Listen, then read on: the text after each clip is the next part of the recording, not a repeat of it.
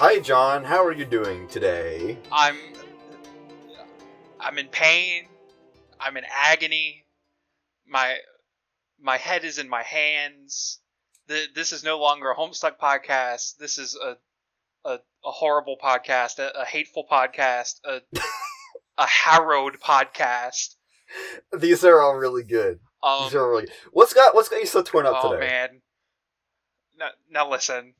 This is going to be a bit silly. I warned you before we started recording that it was going to be silly, but I got to warn you again. It's going to be a bit silly. My roommate that I've known since high school, she moved out a couple weeks ago, because she moved in with my cousin because they're dating now, and it's weird because it's like friend since high school, cousin. It's I don't know. It's a weird dynamic. Yeah.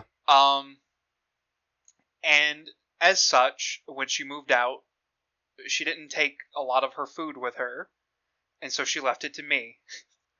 What did you eat? No, I didn't eat anything. That's the problem. Okay. Okay. One of my other roommates, who has been here since last semester, he told me that since she moved out, he was gonna clean out the fridge and pantry. And when he told me this, I just mentioned like offhand. I was like, oh yeah, most of that stuff is roommate that left. He was like, oh okay. And cause see, I'm a weirdo. I'm a bit of a weirdo. I have a crate under my bed, which is like where I keep most of my food. I don't know why I'm like that. It's just ease of access for me because it's like that's perfectly fine, like college student lifestyle. I think. I mean, that's perfectly fine. Like, I think that's a fine lifestyle in general. Yeah, because it's just like cans and stuff, like cans and like snacks that don't need to be refrigerated. Like I keep my refrigerated stuff refrigerated, but everything else is like in my food crate. As long as you're not keeping the ground beef in an unrefrigerated crate under the bed. Yeah. But I didn't move the food that she left to me to my food crate, and let me tell you, there was about 7 boxes of pasta, which is a lot of pasta. That's a lot of pasta. It's like an absurd amount of pasta. Two of them were like big boxes of spaghetti, like the big giant boxes of spaghetti. And I went to the kitchen to refill my water before we recorded, and I opened the freezer to get some ice, and I'm like, oh Jesus, everything's gone, because it was like gone. The only thing left was my box of Hot Pockets. And I'm like, oh no. And I opened the cabinets, and all of the pasta gone. No. I frantically look around. I'm looking for like a bag of waste because it's a box of pasta. It's multiple boxes of pasta. I'm willing to like go garbage diving to like save them because they weren't expired. I checked. It's just pasta. It's pasta. I don't even know if it goes bad. I mean, it does go bad. It just takes a very long time. I checked the dates on them, and most of them were like late 2022, early 2023. And they're just all gone. This is gonna last in the Kamala Harris presidency. They're fine. So I'm feeling pretty down because I lost like a bunch of pasta that I was looking forward to. There was a box of macaroni and cheese in there that I was planning on cooking tomorrow, and now it's gone. We're gonna listeners feel for the Patreon money will now be reappropriated to John's pasta money.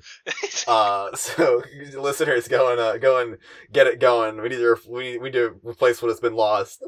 It hurts so bad. That's fucking tragic. I'm so sorry. So bad. Oh my god, man. Where do we go from here? I don't know.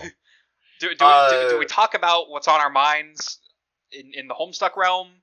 Do we talk about current events? Do we go ahead and talk about the hussy thing? I mean, we can do all three. I mean, I think that the first and the third one are like the same thing, unless something else is happening. I'm. Biden is president now. That happened. This is our. Who cares? This is our. This is our first episode not recorded under a Trump presidency, so like, there's that, I guess. But like, I don't care. Yeah. Inauguration day felt weird because like it just kind of happened. It was weird. Biden got sworn in on that Bible that looked like Colonel Sassacre's funky book from Homestuck, and it was yes. kind of funny. But besides that, it just kind of happened, and like Lady Gaga sang the national anthem. she did. Garth Brooks sang "Amazing Grace." Uh, good times. Inauguration, cool. Sure. What's the hussy thing? Okay. Because I saw a hint of this earlier, and I will just go ahead. I don't know if you saw my post about it, because I did. I woke up. First of all, I completely fucked my sleep schedule. I took a nap yesterday at like 5 in the. I keep taking naps, and it keeps being the worst mistake of my life. I took a nap at like 5 in the afternoon, and I slept through my alarm, and I woke up at like 11, and that caused me to not be able to go to bed until like 6 in the morning, when I had to be up at 9 a.m. And so I just slept until like noon, and I I woke up to a new world where everyone's talking about hussy. Oh no! But yesterday, his new game, what's it called again? It's called like Psycholonials. Psycholonials, I think it was. Yeah, Psycholonials.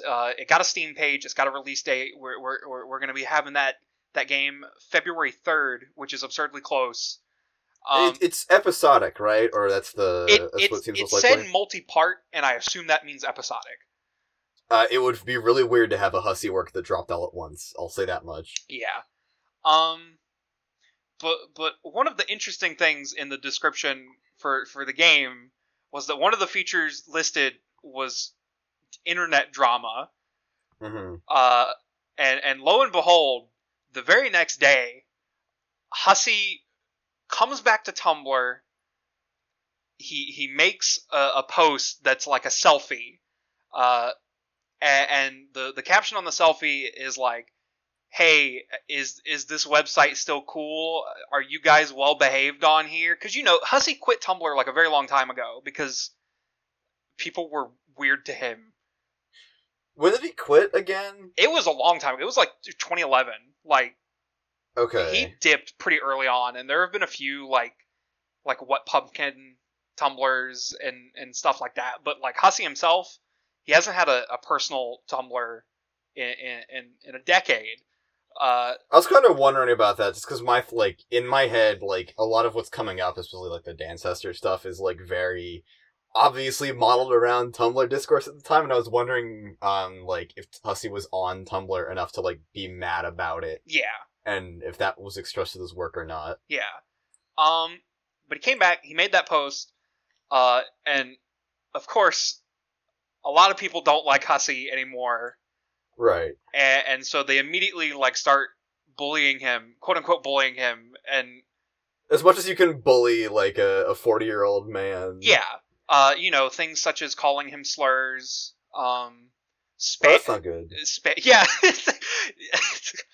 Calling Hussy the F slur is like really weird to me. But it's a very popular thing to do. I don't know. Really? Yeah, I don't get it. Maybe is this like among like the Reddit contingency, or is it like an ironic thing? I don't know. I know it's like the Twitter adjacent Homestuck community that does it, because they did it to. The thing about Twitter is that like it's the social media Thunderdome. Like there's no like the Twitter contingency is just going to be like internal strife, or like a Twitter contingency to me is like there's going to be like a Reddit contingency and like a Tumblr contingency and like maybe a 4chan contingency of like anything. Yeah. So like the Twitter contingency, quote unquote, is just like a microcosm of the whatever existing groups there are. Yeah. The thing about Tumblr is I haven't used Tumblr seriously in a very long time, so I don't know what the demographic of Tumblr is anymore. Because I haven't used it in a good 7-8 years. Because as soon as they like nuked porn, everyone just left, and it became a wasteland. So I'm not sure what scavengers are out there still posting on Tumblr. What I've heard is that it's actually pretty easy to like still keep porn up these days. But because the everyone knows that they nuked porn a while ago, it is a much more sparsely populated site than it once was. Yeah, I've heard some people say that it's a lot chiller now, but like I haven't been on it. Yeah, and like Tumblr will never be truly chill. I don't think there's always gonna be some insane shit happening on there. Yeah. Uh, but anyways, people start messing with Hussey. And Hussey decides to respond, which I was kind of baffled by because Hussey doesn't really like responding to people. Hussey is really good at not engaging with anything. Yeah. But he said some things that to me were like, I read them as like ironic, like from the start, and people like took his responses and ran with, oh, this 40-year-old man is arguing with teenagers. And I mean, I looked at the blogs of the people he directly responded to, and they were all in their 20s. So he's not really arguing with teenagers. Like, he said like 5 things, and like 2 of them were directed specifically at people, and the other were just like broad statements directed at nobody. Mm-hmm. And I saw the post in question, and my thoughts on them are, one, I don't know if it's like good or not, but he's very obviously trolling. Like, yeah, it's super blatant to me, or the way that I see it is like there's 100% chance to me that he's just trying to he's trying to spark drama. Yeah. Particularly the ageism comment. Yeah. That is like about as like it's kind of annoying. But that is like about as classically like I want this to start some shit, is to claim that I'm being discriminated against for being a 40-year-old man. Yeah. And I'm pretty sure he knows that. I'm pretty sure he doesn't mean that. Yeah. The one thing that like sealed the deal for me, where I was like, yeah, he's definitely like kidding. Was his response that has become like a copy pasta, where he says, there seems to be some confusion about this. Homestuck is my intellectual property, and mine alone. All of my headcanons are 100% legitimate, whereas yours are laughably fake. There is no room for interpretation whatsoever in Homestuck, not even a little bit. To claim otherwise is heresy, and also in I think he meant violation. Violation of my legal rights as an artist. I hope this clears things up. Which,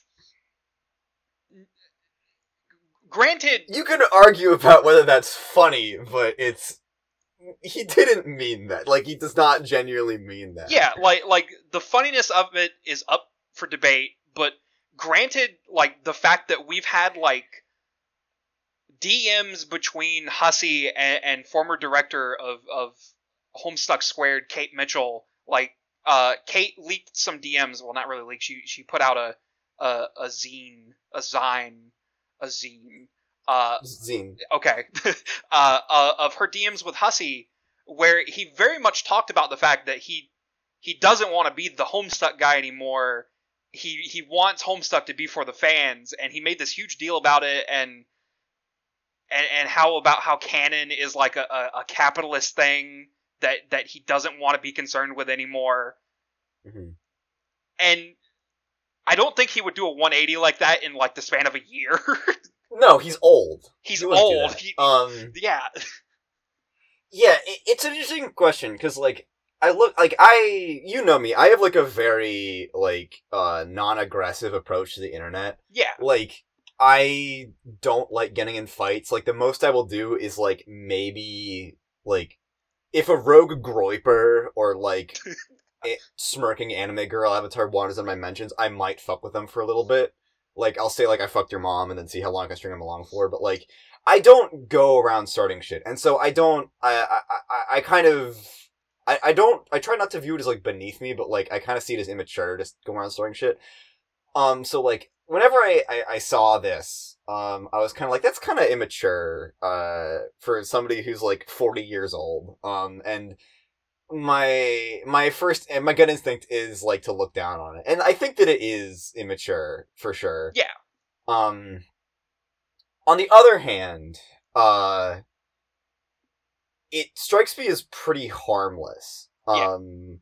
And if it's a viral marketing thing, which it almost certainly is. Yeah, because this doesn't smart too. This doesn't just happen day after the Steam page for his game about internet drama goes up. Like that. Come on. Mm-hmm. Yeah, I saw this. Like I said, I saw the replies he gave. The only thing I didn't really like about it, he said bitches, and like I know it's like really common to say it, but like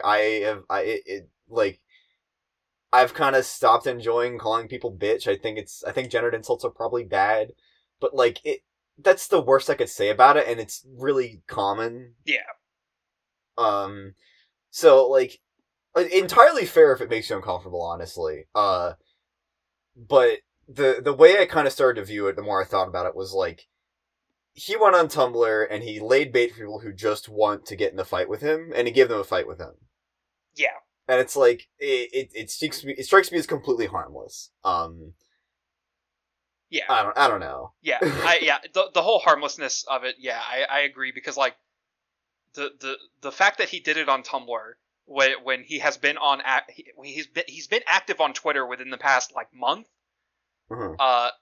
It seems very deliberate and not that harmless at all.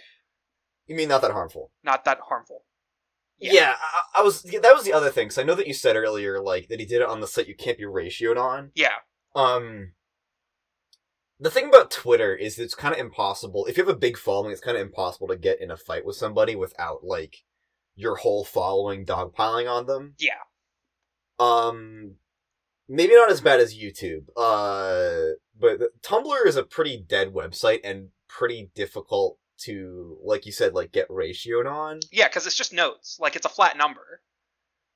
Yeah. The other, like, I would say that if he took this to the, if he took, or if he takes this to the degree of, like, putting out, like, a drama video on YouTube or something, like, opening it up to any venue where, like, people are vulnerable to getting harassed by the Reddit wing of the Homestuck fandom, would be pretty fucked up. And if he does that, then I would stop finding it as funny as I find it. Yeah.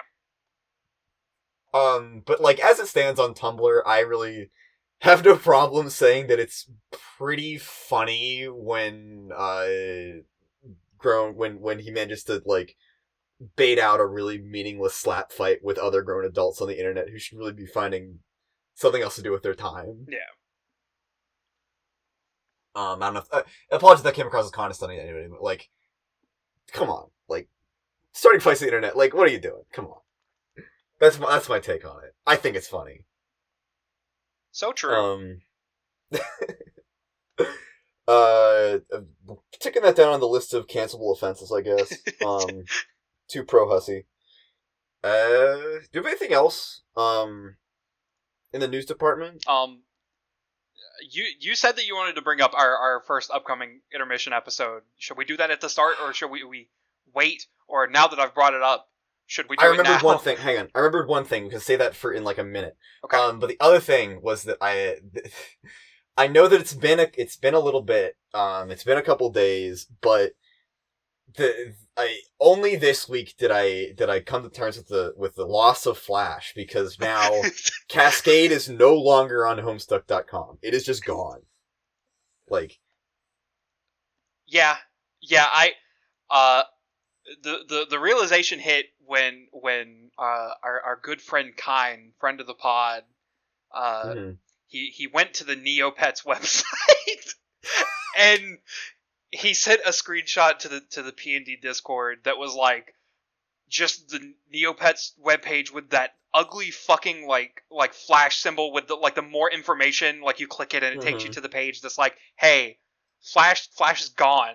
What are you doing? Yeah.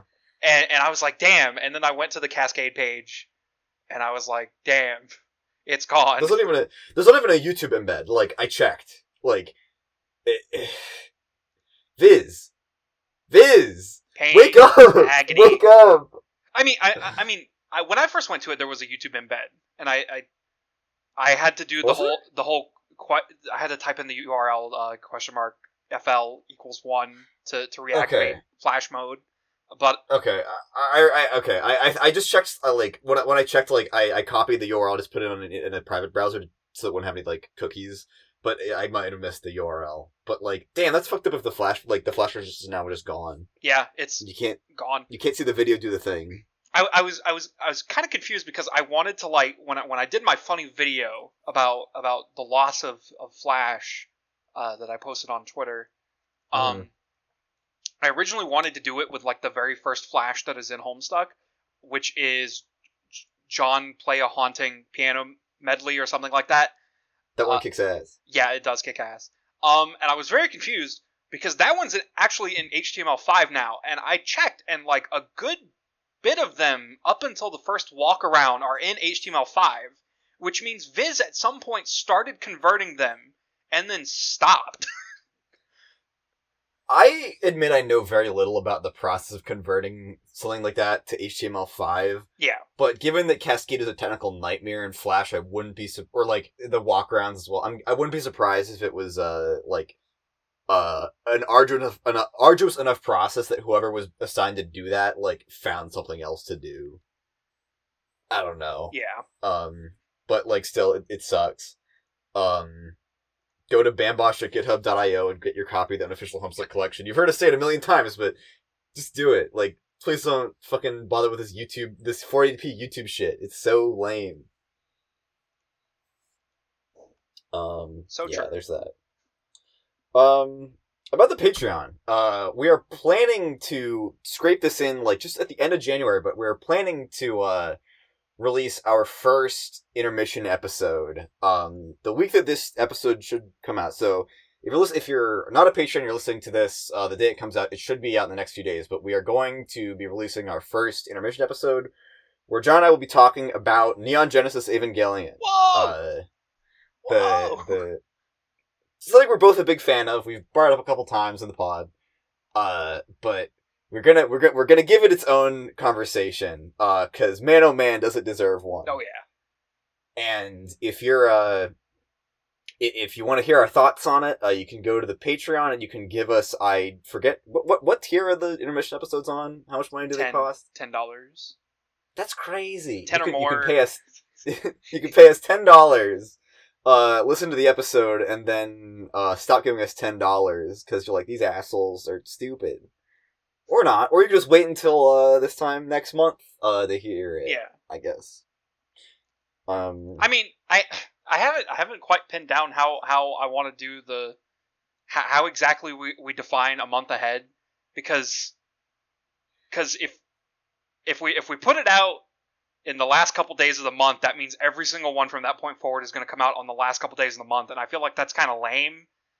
Yeah, and it's definitely not good for the way that Patreon does things. Yeah, so I think what we're probably going to end up doing is like, well, at least the way I want to do it is like, whenever we end up getting done with the new month's content, we just put up the old content when we put up the new one. That way, it's just like in February when if we record it on like the 15th and put it out for patrons on the 15th. The one for this month goes out on that day. That makes sense. Whatever. We'll figure it out. We'll figure it out. We don't whether need to, you we don't pay need us to talk or about not, logistics here. You'll hear it eventually. It'll be out to the public eventually. You'll hear it and you'll like it. And I think we should wrap up this introduction bit and actually talk about content, because we've been talking for like 20 minutes. Yeah, Jesus Christ. Let's move this along, shall we? Because we do have a pretty decent sized reading today. A couple things happen in it. We get some fresh drama. We sure do. A lot of it. All right, so I'm gonna scoot us ahead right into the reading. Yes. All right.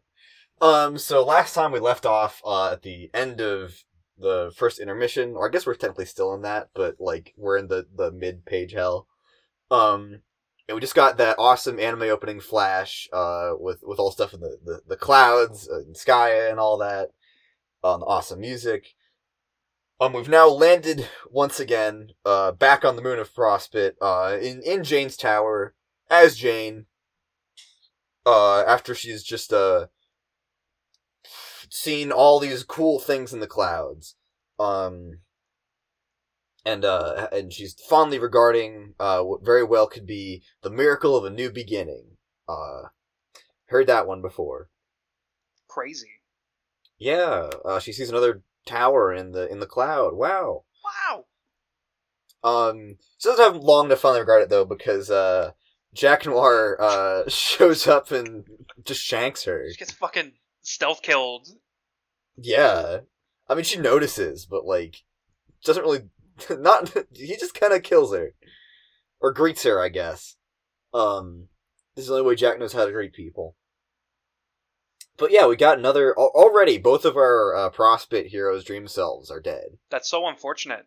This Yeah. is so fucked up. What's going to happen once they get into the game? Why is it going off the rails? What's going on? Lots of things are going wrong, it seems.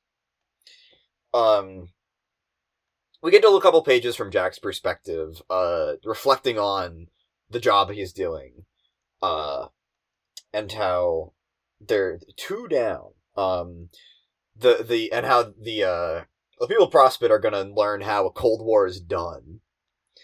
No one will have any doubts this time. No one will find the body this time like they did with Jake. This time, the ball's gonna drop, and everybody's gonna know who's calling the shots around here. About the ball dropping, coincidentally, this update was posted on December 31st, 2011. Classic. Gotta have a ball drop every time. Jack calls up the Courtyard Droll, our favorite. Is CD's favorite license been revoked after killing Jade? I don't know. Do we cancel him for this? I mean, he was just doing what he was told to do. Yeah, but he was so happy about it. It was fucked up. Because he did what somebody told him to do. He was just happy. He was doing his job.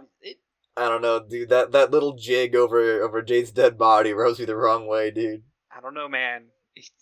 CD might be based. Never mind. Never mind. The silence after that hurt. Yeah, so Jack gets in contact with CD, asking if he's finished rigging the tower to blow. CD apparently complains a little bit, says that he feels like it's cheating to take out the heroes like this. And Jack notes that anything's fair game under the new management. Under new management. Something about a new queen and her luxurious fluffy hair. Damn, I wonder who that is. Wonder. CD also mentions that he assassinated Jake by feeding him peanuts in his sleep. Which I remember commenting a long time ago if John's peanut allergy would ever come back into play.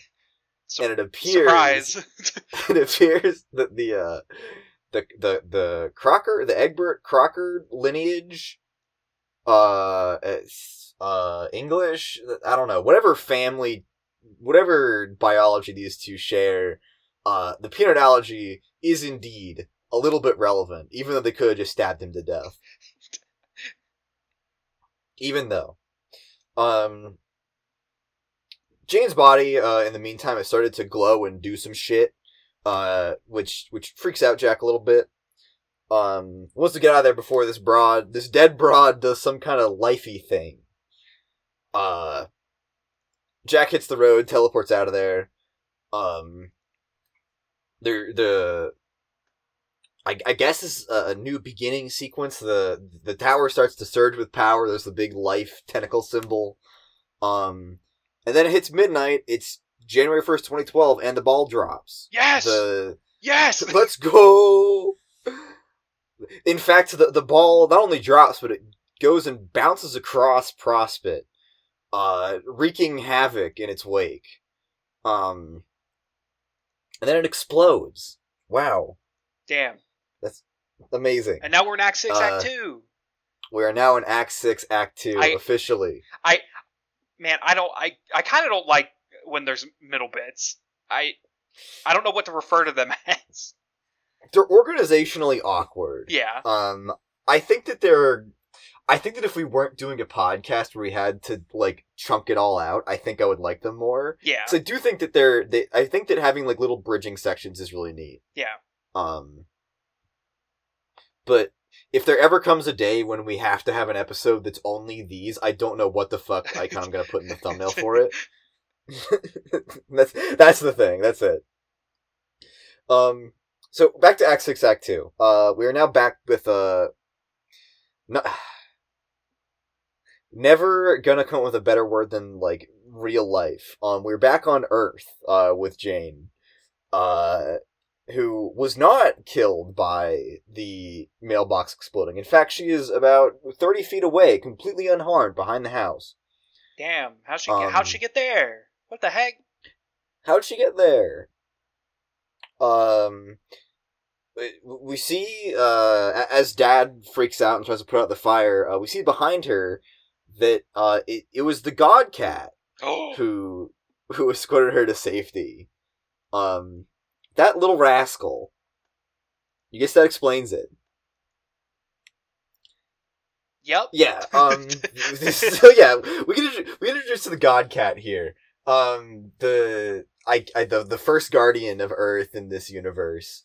Unlike Beck, the God Cat is a cat and not a dog, and is thus far more prone to general mischief and bullshit instead of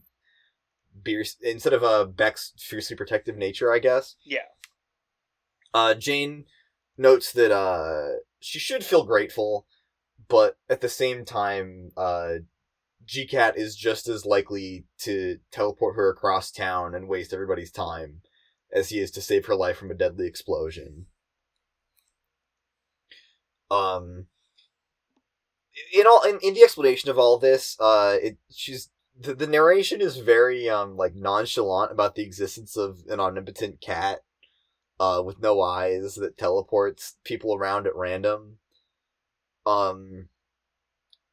It's very funny how blasé it is that the narration says he's just a feisty stray who likes to meddle with your life and then vanish for weeks at a time. Like, nothing weird going on here. Yeah, that's just G-Cat. Just G-Cat. Classic G-Cat. I can't remember if G-Cat ever does anything. I'm pretty sure G-Cat just exists, and, like, that's it. I mean, like, I guess that's technically spoilers, but also, like, I guess they just didn't think about that. Oh, beans. Just needed to get out of the way, like, yeah, this Earth has a first guardian. This is probably. The jig is up at this point, unfortunately for Jane, as Dad notices that she is out of the house and, commands her back to her room. And she's now probably grounded for life. This part has, I think, my favorite joke in Act 6 so far, which is the bathtub. I in my notes, all I wrote down for the bathtub was, I get that reference, exclamation point. All the other references have, like, felt so, kind of impotent because they're just like, oh, I've seen that. There's nothing weird about that. It's just the same thing. But this is, like, I feel like this, the bathtub in front of the door is so much funnier when it's just Dad went and ripped the bathtub out of the bathroom to block her door. Yeah. It's really funny. In the meantime, now that Jane is grounded forever, she has some time to check her computer, and she's noticed that the suburb files that Roxy sent have downloaded. Oh, wow. Snap!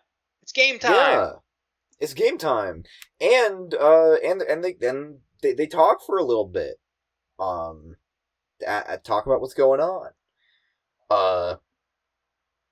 Jane brings up the recent assassination attempts against her, the bomb in the mail and in the dream.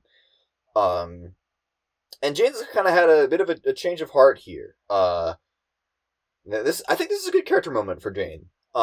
She's now thoroughly convinced, after almost dying twice, dying once and then almost dying a second time, that maybe they are in some degree of danger here. Roxy's pretty, like, oh, duh, okay. But Jane talks about how, in her dream, gazing into Skaya, she kind of felt like she gained a sense of perspective, and that maybe she didn't know everything about the world, and she's humbled by this experience, and she apologizes to Roxy, and grants her an amnesty period of credulity. Roxy responds to this by saying that you're making me feel like shit here, which is maybe a little bit of a weird response. I don't know. I was kind of rubbed the wrong way about how Jane's going about this.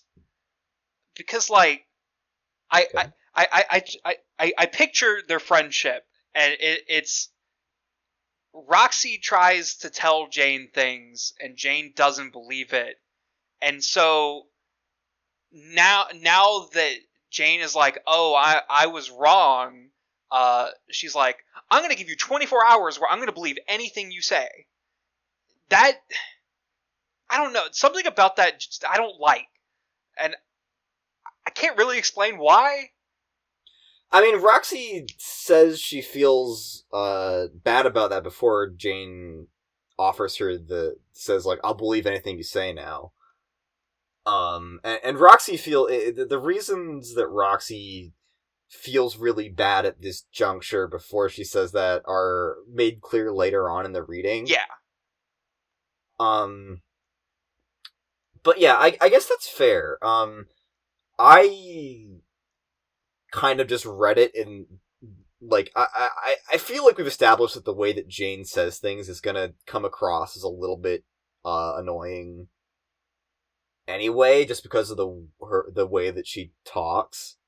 Yeah, I guess the line that, like, really kind of, like, pushed it more negative for me was on the next page. If we're done with this first page, are we done with this first page? They're the same conversation. Okay, we can hop around between them. When Jane says it has more to do with setting things right for myself than making it up to you, like that next to the whole I'm gonna believe anything you say for 24 hours, it just very much comes off as like Jane doesn't actually care about the fact that, like, not believing Roxy has probably hurt Roxy's feelings. It's more about the fact that Jane's in the wrong. Like, she's more concerned about the fact that she's wrong than the fact that she's probably been harming her friendship by not believing her friend. Yeah, that's pretty fair. Yeah, I think that the Roxy saying that she feels really bad about that this making her feel bad. That line comes, if that came later, then, like, yeah, that would be a pretty reasonable response. And Roxy isn't her response to Jane saying that it's not about our friendship, it's about me having the wrong facts, is to kind of just, she responds to long ellipsis and then says sips beverage, which is, like, a pretty clear, like, do you want to do that again? But yeah, but I think that it's also good, like, Roxy feels bad for different reasons here. But yeah. It is kind of shitty that Jane steers it into being about, I'm in danger versus, like, I've been doubting everything you said to me for the past long while that is clearly true, and now I feel bad about doubting you. Yeah. Yeah.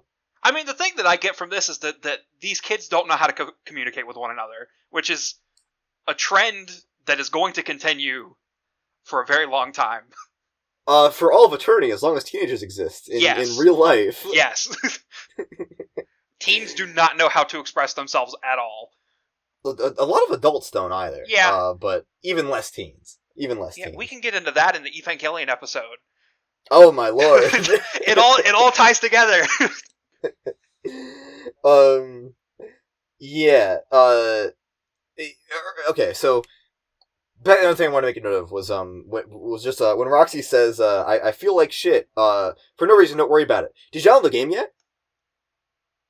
Yeah. Yeah. A little bit suspect.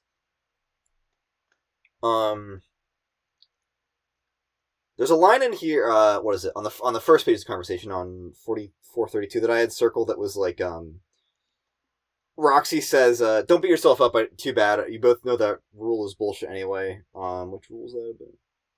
Oh, it's grammar. You hold yourself to too high a standard, and those standards kind of leak out and start getting applied to other people, I guess, sometimes. You really don't have to apologize, Janie, or eat a humble pip, or anything at all. All you've got to do is maybe not be such a huge tight ass all the time. Which is, I'm not sure if Roxy is, like, trying to play softball with her here. or is like offering like genuine advice. Because I don't know if like Jane holding herself to too high a standard, and then that being why she's so weird with her other friends. I don't know if that's like an accurate analysis. I mean, obviously Roxy would have had more time with Jane than we have, but it seems like a bit of a weird thing to say to her. Yeah.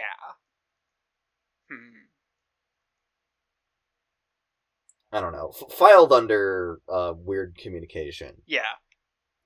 Yeah, like it's one of those things where it's like we have to come into these conversations like with the fact that like these characters have known each other and have formed relationships over the past like 3 years, 2 years. I don't know. However long they've known each other, like we're knee deep into their relationships, and they gave each other 13th birthday presents. Yeah. So I'm gonna assume they've known each other for a good long while. Yeah. Yeah. Sorry, go ahead. No, that's all I was gonna say. Okay. I was gonna say that just like, saying like, maybe this, I don't know, saying something like, maybe all you've got to do is not be such a huge tight ass all the time, like, that sounds like something that, like, I might have said to somebody when I was trying to softball with them. Like, it gives you the vibe of something that you would say as a kid when you didn't know what else to say, but you just wanted somebody to generally change their behavior. Yeah. It does strike me as, like, bad teen communication. These kids are fucking trash at it.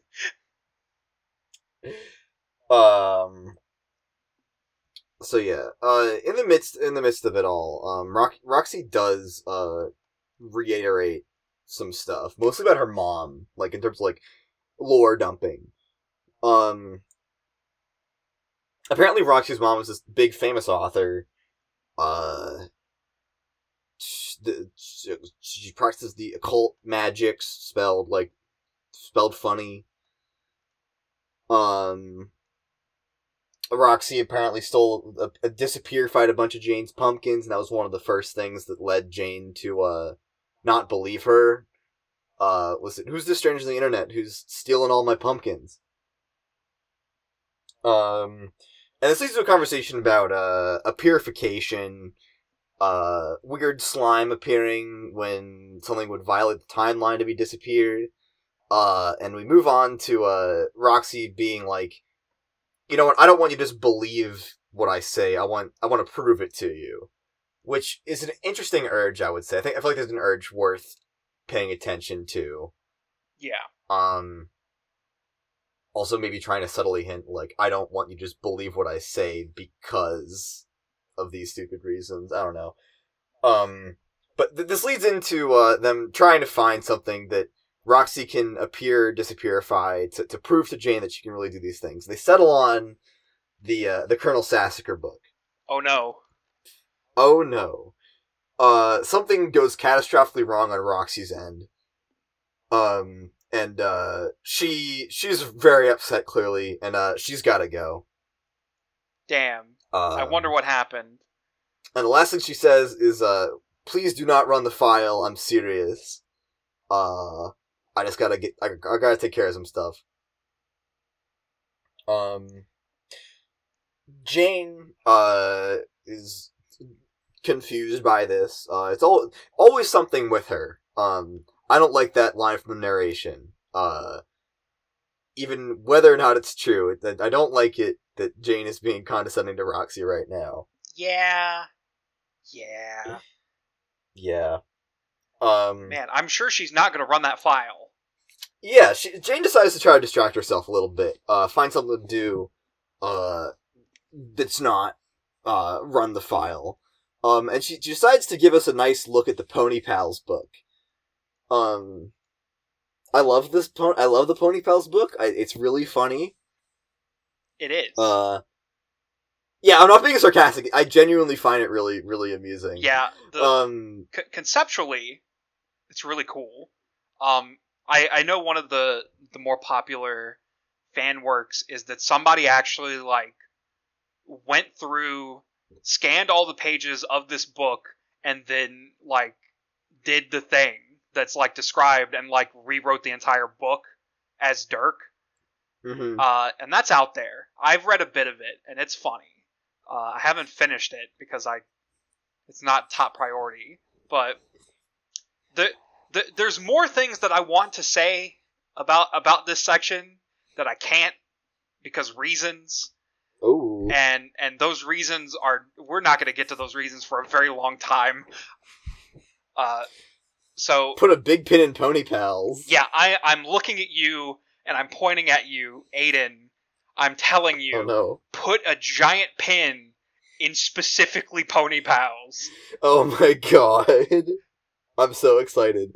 Yeah, I love this section. I think it's really funny as a reader, and I think it's also some really fun characterization for Dirk's sense of humor. Oh yeah. Also with the fact that previously, well, not even previously. Dirk's whole thing is puppets. And his whole like, I'm the real leader. I'm gonna be pulling the strings. Dirk very obviously has this trait of wanting to be in control of things, and mm-hmm. I would say that is a very important thing to keep in mind for like ever. Is that it? That's it. That's all I'm gonna say. Okay. Well, I guess that manifests a little bit because we learned that as Dirk started to make humorous edits to this book, he eventually ended up just like rewriting the whole thing in a way that he found funnier. And his revision is described as a tough, emotionally draining read. So true. Put a pin into that phrase as well. Now that I say it out loud, the idea of a story starting and then Dirk taking it and turning it into his own thing, that sounds like it could. Now, when I put it like that, it sounds a little bit more interesting. Damn, I'm sure nothing will come of that at all. Absolute just conjecture on my part, but yeah, sure. My favorite joke on this page is when it says the cat was shitting like tomorrow wasn't a thing. Closely followed by vile slurs omitted. Yeah, vile slurs omitted is pretty funny. Attributing that to a horse. I don't know. Horses saying slurs is funny. You heard it here first, folks. Oh no, you're gonna get canceled for that one. We already got canceled this episode. It's fine. Ah, damn it, you're right. I did anyway. John's fine. You can leave them out of the call-out post. It's me you're after. No, call me out as well. I just want to be included. But yeah, okay. Whatever. Pony Pals. Pony Pals established. It's a funny joke, and narratively it seems kind of interesting. Unfortunately, it's not quite enough to distract Jane, forever from the allure of running the file. And she goes ahead and she does it. This file seems a little weird. It's an extension she's never seen before. It's a Till Death extension. Damn, Where have you seen that before? It's really unfortunate that she's not programming savvy and does not recognize the Till Death extension. What a shame. Us, very, very big brain programmers see that and go, oh no. Yeah. Yeah, this is a script and not... It's some kind of script. It's not the real game. And it's also in the script that blew up Karkat's computer and put a curse on the universe. Yeah. So she runs it, she hits enter, and a little bit of a Pink Roxy text type sound. It says, "Psst, hey Jane, step away from your computer. Computer."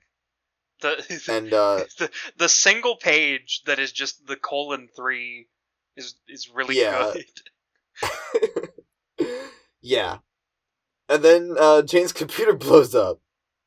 Oh no. She gets blasted out the window, is caught perfectly in a sofa by GCat again. Thanks, GCat. Thanks, GCat. And is immediately pestered by Dirk. we get the first, before we get to the conversation, we get the first glimpse of Dirk's room here. I will later go on to describe, in my notes, I'll later go on to describe Dirk's room as a nightmare dimension. But here's our first little glimpse of it. It's good. It's a good glimpse. It's like just enough, and there's like the Photoshop of the guy with the horse snout. Yeah. That like just tips it over the edge into very uncanny. Also, we see the tiny little maple hoof on his desk. Great. Why has he got that? Great. I don't know. I wish I knew. I wish I remembered. But thank God he has it. Thank God. But yeah, she's immediately pestered by Dirk. Dirk wants to warn her about the game file that Roxy rigged to explode her computer. Unfortunately, that just happened. But he explains that this was basically a scheme on Roxy's part to get Jane more distrustful of the game. And that, Roxy expressing herself in this way may be indicative of her working through some problems. This kind of ends up having, like, a reverse psychology effect on Jane. She wants to get going as soon as possible. Clearly, if people are sending exploding games, and everyone's getting everyone's facing assassination attempts constantly, then they gotta get going as soon as possible. They gotta get into the game and just get this done before somebody gets killed. Which is, I guess, funny logic, but, you know, I guess it makes sense in her head, probably. Dirk also says that he's got the real file here. Roxy did in fact procure the real thing, and that the exploding version was completely her creation. On subject of assassination attempts, we talk a little bit about dream selves, and how Dirk had read about the deaths of Jane and Jake on Prospect already, because he likes to read Durslake tabloids in his sleep. But apparently Jane's body is missing, which is interesting little factoid, about the Maid of Life.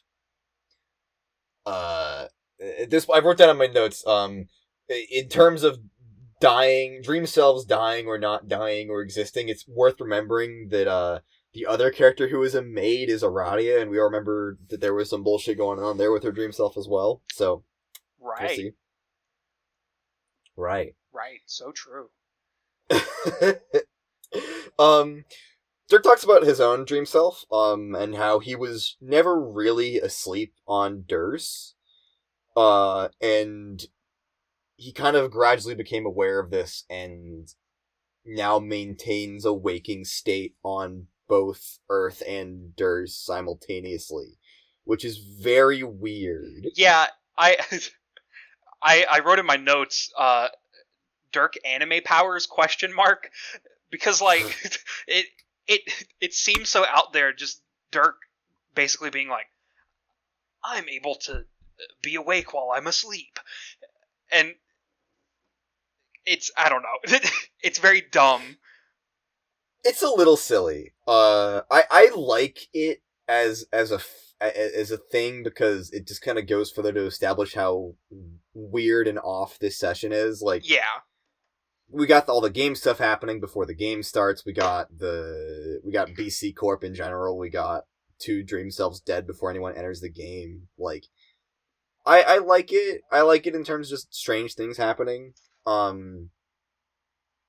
It does come a bit across like a nothing person, like an edgy anime kid, when he's like, yeah, but it's hard to manage 2 bodies at once, so, you know, I just pretend to be asleep on Durs most of the time. I gotta lay low, be a spy.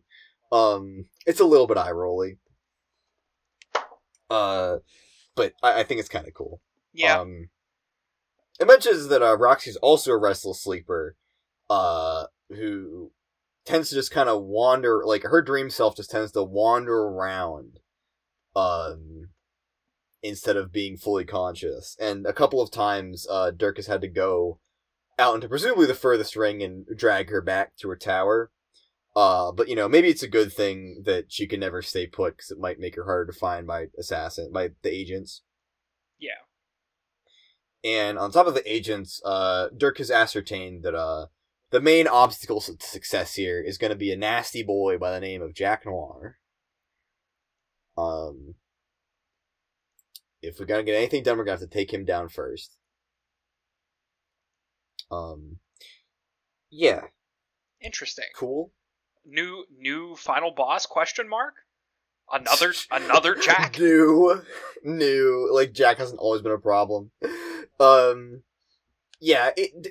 Dirk's whole like, I'm just like James Bond. Is really kind of funny. I think Dirk is a little bit too cool sometimes, and just him being like an edgelord is funny. It's because of those damn glasses. If he didn't have the fucking Kamina glasses, he would be a total fucking dweeb. But the glasses carry him way too hard. Yeah, it doesn't help that his glasses are packed with an AI version of himself, so that like adds to the coolness. Right. He's too cool. He's got to stop.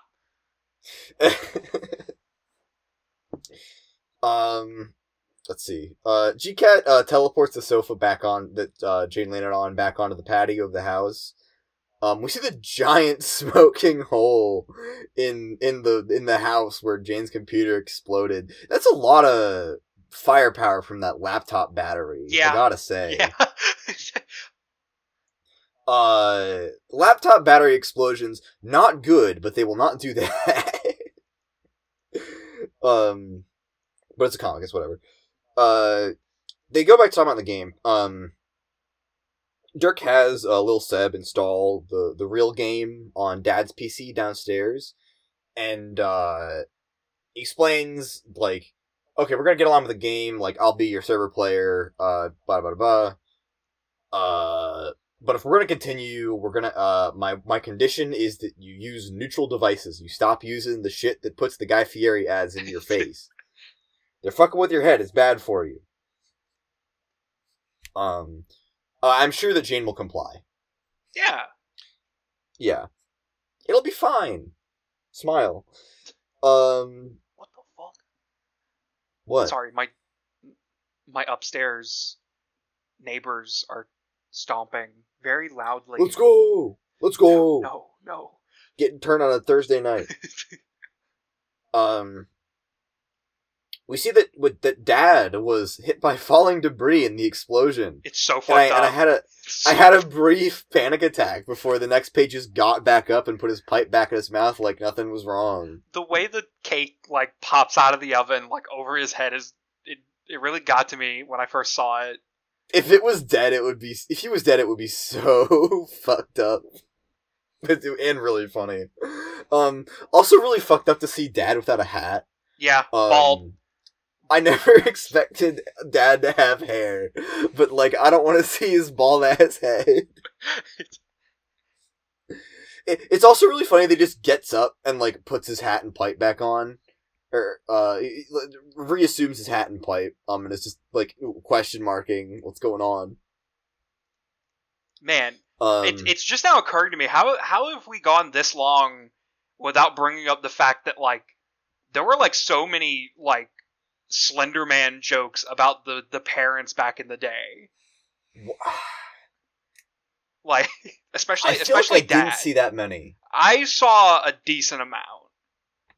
But that's probably because I was, like, super into Slender Man stuff back then.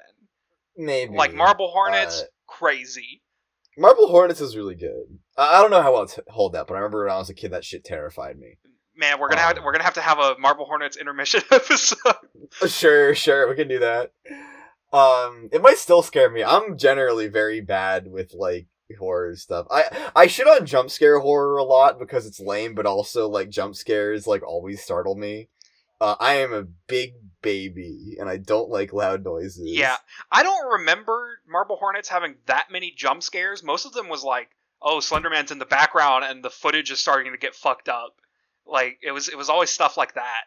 But when the footage got fucked up, I'll give it to the editing team. That shit crazy. Yeah. I don't know. Give us $10 on Patreon whenever we do. We'll let you know. We'll let you know when you can hear us talk about a YouTube series that half our audience just has no fucking clue what it is. Go watch Marble Hornets right now. Even if we don't do an episode about it, go watch it. It's good. Sure. Yeah. I guess Dad is a tall, faceless, pale white guy in a suit. He's in a suit. Yep.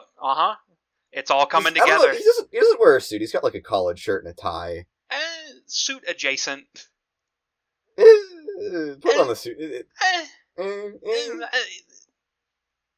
Whatever. Suit's a bit more work. Whatever. Yeah. Okay. Whatever. Dad's not Slender Man. Who cares? Blah blah blah. Dirk deploys an alchemiter to the patio, the balcony. I don't know. I keep saying patio. Is it? I don't know. We don't have to get into a discussion about what the definition of a patio is. Yeah. Another weirdly sharp turn into okay, I guess we're in the game now. It makes complete sense that Lil Seb could have just started up the client and real easy, and now Dirk's servering. Yeah. It's just kind of happening. It feels so weird to not have some kind of formal introduction, and still have a page of an alchemiter getting dropped somewhere. It's crazy. Yeah. There's also the fact that we're not dealing with the fact that everyone in the first session struggled to get their copies of the game, and it was all convoluted. Now everyone just kind of has it. Yeah. But it's just whatever. Gonna start game. I like to think that that's kind of reflective of how when you're 13, getting a new video game is the coolest shit in the fucking world. Oh yeah. And then by the time you're a teenager, you got a Steam account and you have you can get games for $5, and the magic of owning a new game is just kind of gone. 400 games that you bought during Christmas that you're never going to play. Yeah. All those humble bundles. I stopped buying humble bundles after a while because I was I'm never gonna play these fucking games. I never bought any of them. I don't think I've ever bought a humble bundle because I've always been I'm not gonna play those because I only buy games if I know for a fact I'm going to play them. I don't even know if Humble Bundle if Humble does bundles anymore. I know they do. Yeah, they do. But it's always a themed bundle. They're always way bigger than they used to be. Yeah. It's always oh, you can get $200 worth of software for $20 instead of being you can get $50 for $5. Because when it's $5, it's oh, I can buy that. Yeah. With Wilm's 20, it's I can still buy that, but am I really going to drop $20 on a bunch of things I'm never going to use? Yeah. Their store's pretty good though. They'll have good sales sometimes. Nier Automata was on sale recently, and I bought that for at least 2 people. Yo. We'll do an intermission on Nier Automata sometime because that game's fucking incredible. Fucking love that game. An amazing video game. Go play it. Officially endorsed. Go play that game. But anyway, video games. Nobody caring about video games. We're Roxy now. Yeah, okay. We cut to, wait for it, Roxy Lalonde. Oh, snap. Whoa. Who would have guessed? Thank you, Kat, who was probably Jasper's. Whoa, why would you say that? Why would you say that? Because the narration said it. It's frigglish, what's wrong with you? It's frigglish. Yeah, we get a formal introduction page for Roxy, which hits a little bit different considering that we've already kind of established everything that this page is about. Most of it anyway. Your name is Roxy. Goddamn, do you love wizards? Talks about her. She writes wizard fanfic. Fan prose. I'm sorry. She's talented the arts of ectobiology, dark fenestrology, and purification. She's a big fan of gaming and coding. Whoa, she's gamer bit of a girl gamer. Whoa. Gamer girl alert. A girl who plays video games? You're frying my brain. I'm like, wow. You're like jamming my signal. I'm trying to read the words I have written down and I can't. It's just static. Gamer girl, woo! I'm a big fan of the pile of pink consoles. Just a random assortment of consoles in the corner. Where can I get a pink Super Nintendo? I want that. Pretty sure that's an Xbox 360. There's a Super Nintendo. It's at the top. It's next to the GameCube. Oh yeah, Super Nintendo, GameCube, Game Boy. What was that? PlayStation 1, Xbox 360, and then a Wii. I think that I want to see the thing. It could be an Xbox or it could be one of the old PS3s that could play PS2 games. I'm not sure. It's got like the circle on it. Does it? Yeah, it's got no, my eyes are failing Bro, me. can you not see the red ring of death? It is right there. Bro, my eyes are not what they used to be. Whatever. All right, whatever. I'm zooming in on it. Computer enhanced. Computer enhanced. Can I zoom in on it? Please? Okay, yeah, it's an Xbox. Sure, whatever. All right. Roxy owns an Xbox. We've established this. Base. A 360. Yeah, sure. Cool. Yeah, and she also is a big fan of alcohol as a result of her negligent mother. That's really unfortunate. A little bit. The way that the parent stuff is phrased, there's a revelation shortly that makes all the parent stuff a little bit weirdly worded to me. The way that it's said here is that she likes to dip into the sauce unless her mom is looking, which is virtually never. Considering that she is in possession of vision omnifold, this is a stunning lapse of parental diligence. That's like a bit of more of like a nudge to the reader, because we know that obviously Rose is she's the seer of light. Yeah. But it doesn't make any sense for like Roxy to have that as a like descriptor of her mom. Also weird to talk about her like this when she's dead. Yeah. Spoilers for a couple pages from now. We could have continued with Roxy, but instead we will go and we'll do Dirk's introduction page. Yes. This is where Dirk's room is a nightmare space. So much going on. The images that cycle on the TV are. It's really easy to just get lost in. It's so like, man, what's going on there? Like it'll be going through like the weird like pet play costumes to like the humanimal photoshops to like Ben Stiller as Hella Jeff. It's captivating. The GIF feels like it never ends. Like it just keeps going. It feels like, yes, it feels like there are infinite frames on this TV. And it cycles just slowly enough to be, like, hypnotizing. I have to stop looking at it. But there's a lot else going on in this room. There's the Owen Wilson, Ben Stiller, posters were edited to be Sweet Bro and Hella Jeff, or I guess they are Sweet Bro and Hella Jeff in this universe. There's like the all the actual Super Hell Jeff shit. There's the Rainbow Dash. There's the Ben Stiller photo. Like just so much going on. There's all the puppets. The Cal. I don't even know what to say because it's images. It's a lot.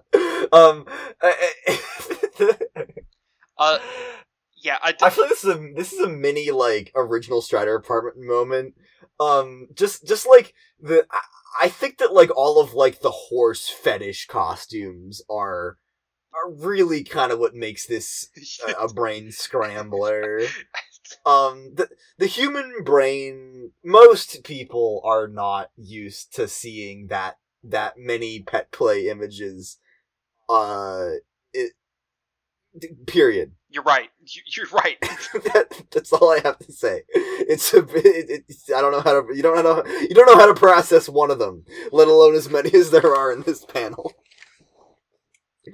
One interesting thing going on in this room that is not something plastered on the wall or shown on the TV that we have to like wrap our minds around, is the fact that there are birds in his room, just like how there were crows in Dave's room, but these birds aren't crows. They appear to be seagulls. Or pigeons. I don't think a pigeon probably would be seagulls. They're probably seagulls. There's like light-colored pigeons. I know there's light-colored pigeons, but they're. I think that would more likely be classified as a dove. I mean, pigeons and doves are the same thing, but it's all white, and I would gravitate more to room full of seagulls than room full of doves. They're definitely seagulls. They're definitely seagulls. Crazy. What are those doing in there? What are those doing in the middle of Texas? Yeah, what are they doing in the middle of Texas? There's no Texas shore. Wait. Where's there? Wait, okay. I'm trying to think of the geometry of the... No, wait. Bro, why are there seagulls in the middle of Texas? Bro, there's a Texas shore. What are you talking about? How much is Texas' shore? Listen, okay, I'm an American. There's the we Gulf all have of terrible Mexico. geography. It's right there. What do you... I'm pretty sure the Striders live in Austin, though. So... Okay, there is a Texas shore. I, for some reason in my head, like, just thought that, like, the whole, like, directly below the whole width of Texas, there was, like, Mexico, like, I don't know. Make fun of me for this. Like, I deserve it. I'm sorry for being a fool. I've never been to Texas. Atone for your sins. I don't know. Alex, edit this out. I just feel bad. And that's why Whataburger is our favorite burger place ever. Endorsement of the pod. Yes. You see, the joke is that place is only found in Texas. That's the joke. We love Texas. We love Texas here at a Homestuck Podcast. We love Texas. We are now officially rebranding to a Houston podcast. Do you just have like a list of these like words that you could? Do you have like a list on your computer of just possible jokes you can make with the abbreviation? They just jumped in my head. They purify. They're in there. It's a good one. It sucks to be an American and fall into the stereotype of Americans not being good at geography, but like, damn, is it true? Hey, I don't fit that. I denounce that. I'm pretty good at geography. Okay. Come on, let's take the capitals quiz right now. You state capitals right now. Louisiana, Baton Rouge, too slow. South Carolina, Columbia. Come on. Stop doing this to me. We have like a good 45 more pages to go, dude. Okay, we can keep going. Please. Okay. Georgia. Horrible, embarrassing. Atlanta. Stop. I've been to Atlanta. Stop. This is okay. Stop. Okay, I'm done. Stop embarrassing me. I'm done. Okay. Pennsylvania. Oh shit! Fuck! Oh! Got their ass. Oh shit! He got me. Okay. The capital of Pennsylvania is Harrisburg, not Philadelphia. Common misconception. Regardless, I would go out on a limb and say that Dirk's actual introduction paragraph is, roughly as difficult to untangle as his room is. Yeah, I could not read it, at all. The first paragraph, I just stared at it, and I was like, do I Google all these words? Is that what I'm supposed to do here? See, I understood I know what most of the words mean. It doesn't help it make any more sense. Yeah. Okay. He loves puppets. This is established. Yes. He loves puppets. He loves puppeteering. He loves giving his puppets and robots artificial intelligence so they can puppet themselves, because that's dope. And the whole like big second paragraph is like impossible to read. This is the part that's impossible to read. Basically he thinks he's really cool. The philosopher Prince, and like anybody who calls themselves a gangsta logician, like that is a Ben Shapiro descriptor.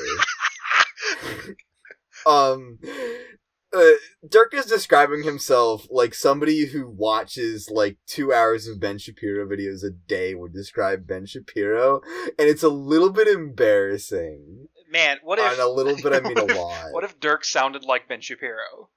Oh my god. I'm gonna be... Can we just read all of his lines in the Ben Shapiro voice now? Yes. Okay. Yes. Whenever there's a good Dirk line, I'm gonna read it in the Ben Shapiro voice. It also notes that he likes making comics, many of which are not even borderline pornographic, which squares with what we know about Dirk and Bro by extension. And his favorite one of his favorite pastimes is to build robots and then have death matches with them. Sounds a little bit familiar. Yeah, kind of interesting that we have a parallel here with Equius. Little bit. Also known horse-liker. What does this say about society? I don't fucking know. Yeah. The Equius thing is cast a little bit more into relief, especially like considering the whole Brobot thing with Jake. Yeah. Little bit weird, champ. I don't know. And there's nothing. Dirk also drops some lines about his bro that read as pretty weird. He says he has a reputation staked on martial nobility.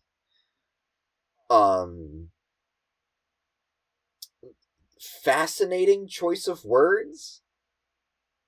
I don't know what this means. Interesting. I mean, I know what the words mean, but I don't know what it means. But yeah, very interesting tidbit about Bro there. And just as we could watch some of this cool guy's actions, we are scooted away to a character select screen, and we are forced to go to Roxy, because that's the only one that we do in this episode. Yes. Roxy time. Roxy time. This Roxy, because of storytelling, this is shortly before the conversation with Jane, where something goes horribly wrong. We're treated to a little tour around Roxy's room and her interests and such. We see she's got a little laser gun. She keeps that thing on her. But she also keeps a fist-kind specibus stored in her strife portfolio, because it's rough out there and you should be always prepared in armed or unarmed to combat, which I respect. I think like brawler characters in video games are cool, so I respect it. Yes. We get a look at her mutant collection, which is a little shelf full of mutant ectobiology cats. They're cute. Encased in they sure are. They're my friends. This panel gets a lot weirder when you start thinking about like what actual samples look like. But I'm going to refrain from doing that much longer, because it's a comic, and they have little three face. They're little funny cats. It notes that these were just the first wave of her ectobiology experiments. She has since cloned many healthy cats. But they all live in the laboratory out back. Because her pet cat does not really get along with the other cats. She caps logs one in her message in a bottle modus, which is one of my favorite modi so far in terms of being like fuck off weird. Yeah.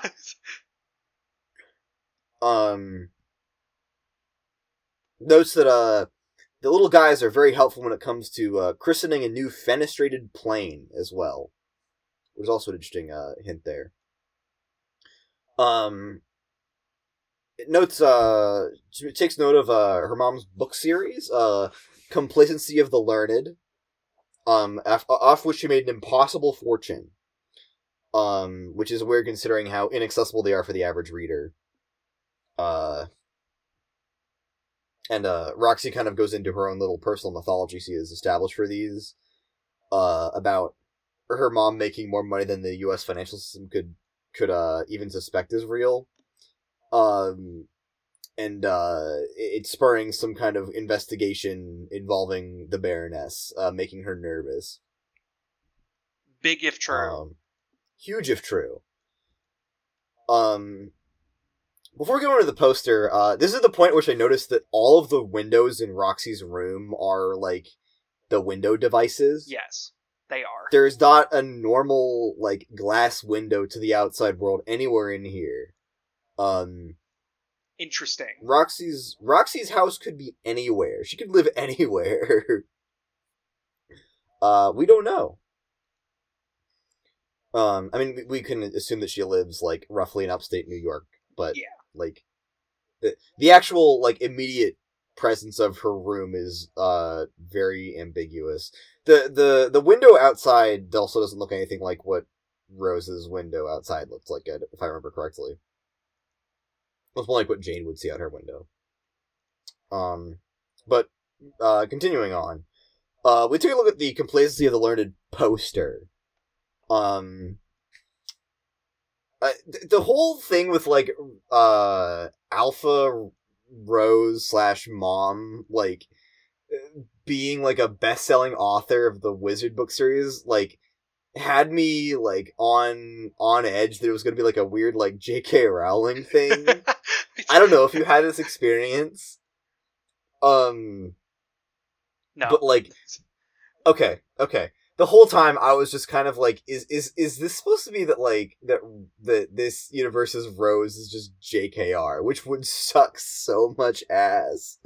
But I don't think that this is the case besides, like, the general premise of, like, wizard related book. Yeah.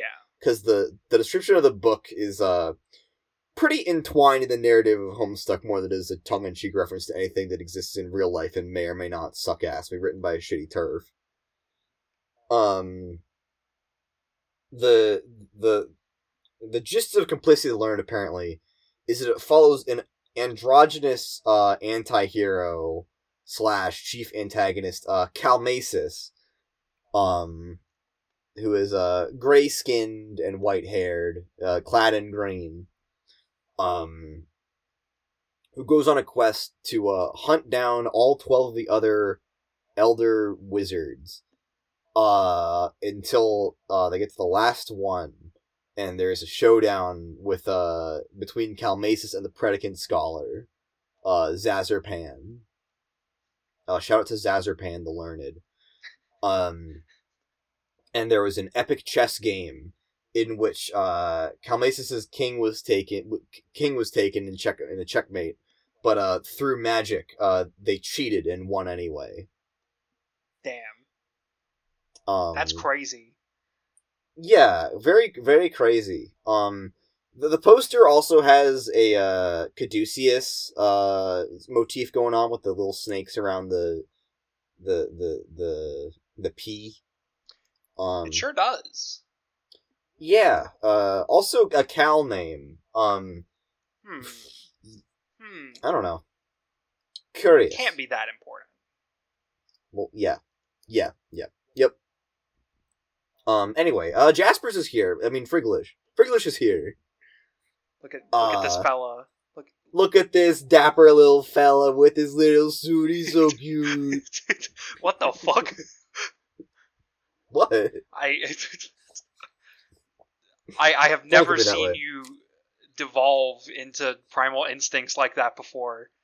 What is going on? Did I ever tell the story on here? I'm pretty sure that I have, of like the time that I was walking home, like this is like in I think junior year of college. I was like walking home with my roommate after getting dinner, and there was like a cat wandering around, and it was cold out, and I knelt down. I was like baby talking to it because I was worried about it.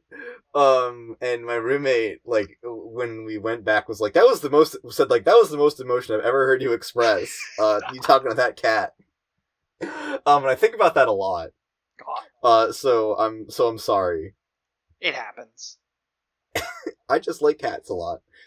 Understand. I was mostly like being facetious. I mean, like, Jasper's is cute and I love his little suit, but like I was trying to be funny. I'm sorry. It is adorable. It's fine. It's fine. It's good. But yeah, this is frigglish. Named after Roxy's favorite wizard from the Wizard books. Who was such an endearing little fellow until he was cursed to go insane. Fill a book with his limitless knowledge. And was then murdered by being crushed under the book, his own massive text. Roxy just thinks it's a fitting name for some reason. Nothing to do with the death. I'm sure nothing will come of that at all, ever. Yeah, for sure. There's the journals that Roxy picks up. One of which, not unlike Rose, is her writing journal. Again, not unlike Rose, she is not very proud of it and would rather not share. The other one, on the other hand, is Jake's journal. And that wacky old Jake. Why is he just writing down just bark RABK all over here? Man, Jake's a little twisted. What goes on in that wacky dude's head? But probably no big deal. He's just kind of weird like that. Yeah, yep. we got some genetic code here, folks. I wonder what that's for. Pin. Well, let's not worry about that. Let's look at Roxy's a purifier, her little Betty Crocker Corp ray gun. The only BC Corp tech that she can hang on to, because it's just too handy not to use. And it works like the regular purifiers we've seen. You find the object, you point to its coordinates, and wherever you point the purifier to and pull the trigger, it'll purify that to there. Otherwise, and if it doesn't, just make some slime. Roxy has a refined sip of her martini, and it's apparently so strong that it just knocks her right the fuck out. That's got to be a strong martini. That's a strong ass martini. I want to know what the hell she mixed that in with. But yeah, she falls asleep in the pile of her little wizard plushies. Then we get our flash for this reading. S. Roxy Sleepwalk. This is pretty neat. I like this one a lot. Yeah. The song is really good. It's a nice little dream bubble tease. I feel like I've said this before about like some songs and flashes, but like this song reminds me of like something you'd hear in like a Doom wad. Like, I feel like I'm playing Ancient Aliens. Any Doom fans listening, go check out Ancient Aliens. Pretty good wad. Anyway. She do be sleepwalking. She do. She floats right out of her tower. We see a bloody Dirk watch her float up and away into a dream bubble. And we get a nice little dream bubble montage as she kind of flies through all these fragments from the previous universes. We get some familiar faces in here. Hell yeah, we do. We get Equius. Yeah, there it's he crazy. is. There he is. Maybe Equius is here to remind us that void heroes exist, and also that there are other horse-loving perverts who make robots. Yes. So true. Um, We get some Nep catnip. yeah, we do. We see Rose. Most importantly, we see We do see Rose, but Rose that's not important. floating around. It's not important. Yeah, it is. It's not important. We see a god tier Karkat with a Durst Nepeta, and they're hanging out, and they're happy somewhere. I hope they are happy. Man,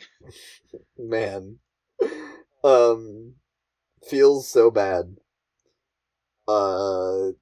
This is like a big like. This is like one of those iconic like Nepeta tease moments. Like, guys, we can get more Nepeta. She's out there in the dream bubbles. Man, the dream bubbles are limitless. Surely we will get more content of the dead trolls. We can get so much more Feferi. I don't think we want more Feferi. But yeah, as Roxy floats to the dream bubbles, what appears to be just a perfectly fine alive Rose, takes notice, and follows her as she floats through the dream escape. And the flash ends as Roxy floats along the landscape of the land of light and rain, and towards a floating Rose awaiting her. Her eyes start to open, and then she immediately just snaps awake. Both of them snap awake, in fact. This was a living Rose. This was the Rose.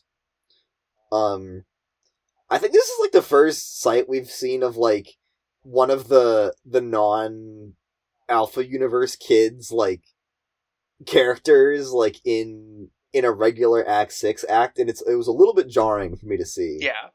There's cross-contamination going on here. We need to keep them where they belong. Put Rose back in the intermission. Get her out of here. It's already happening. No! It's already happening. No!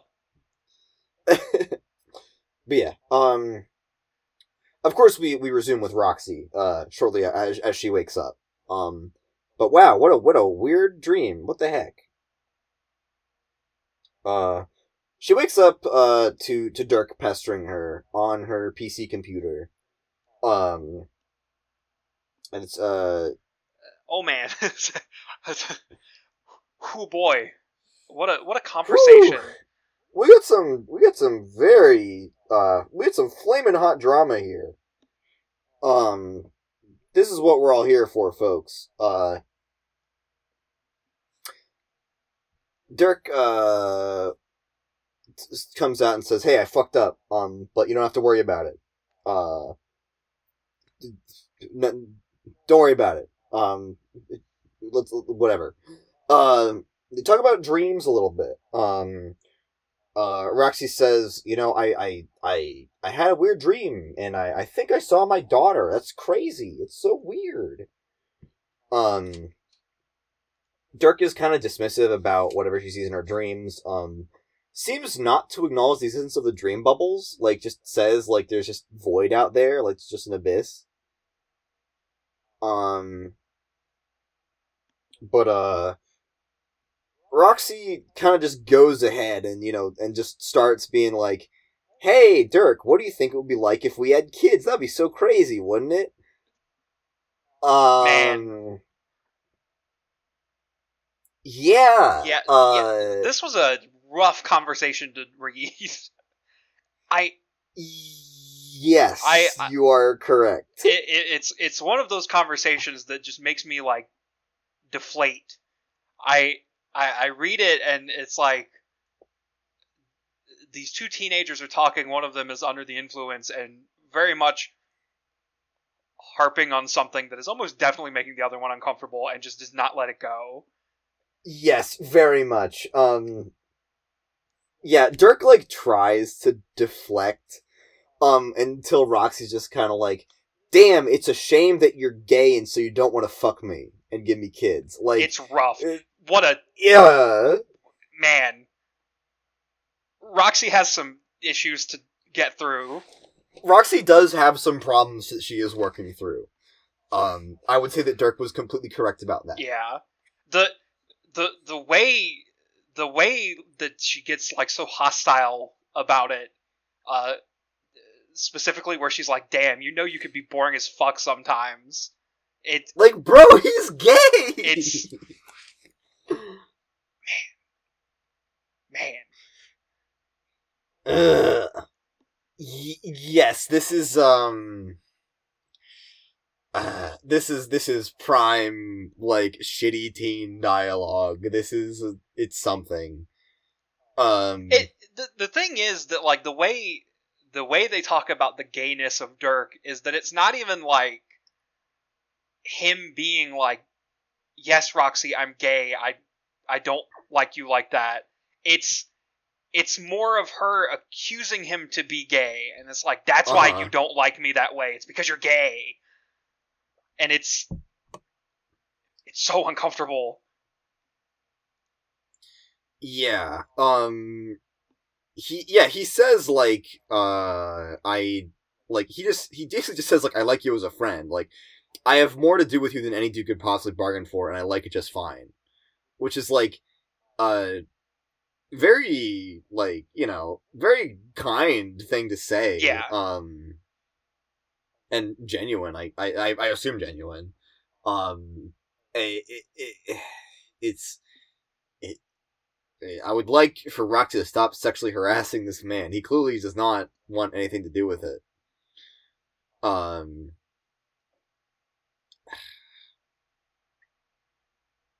Yeah. Yeah.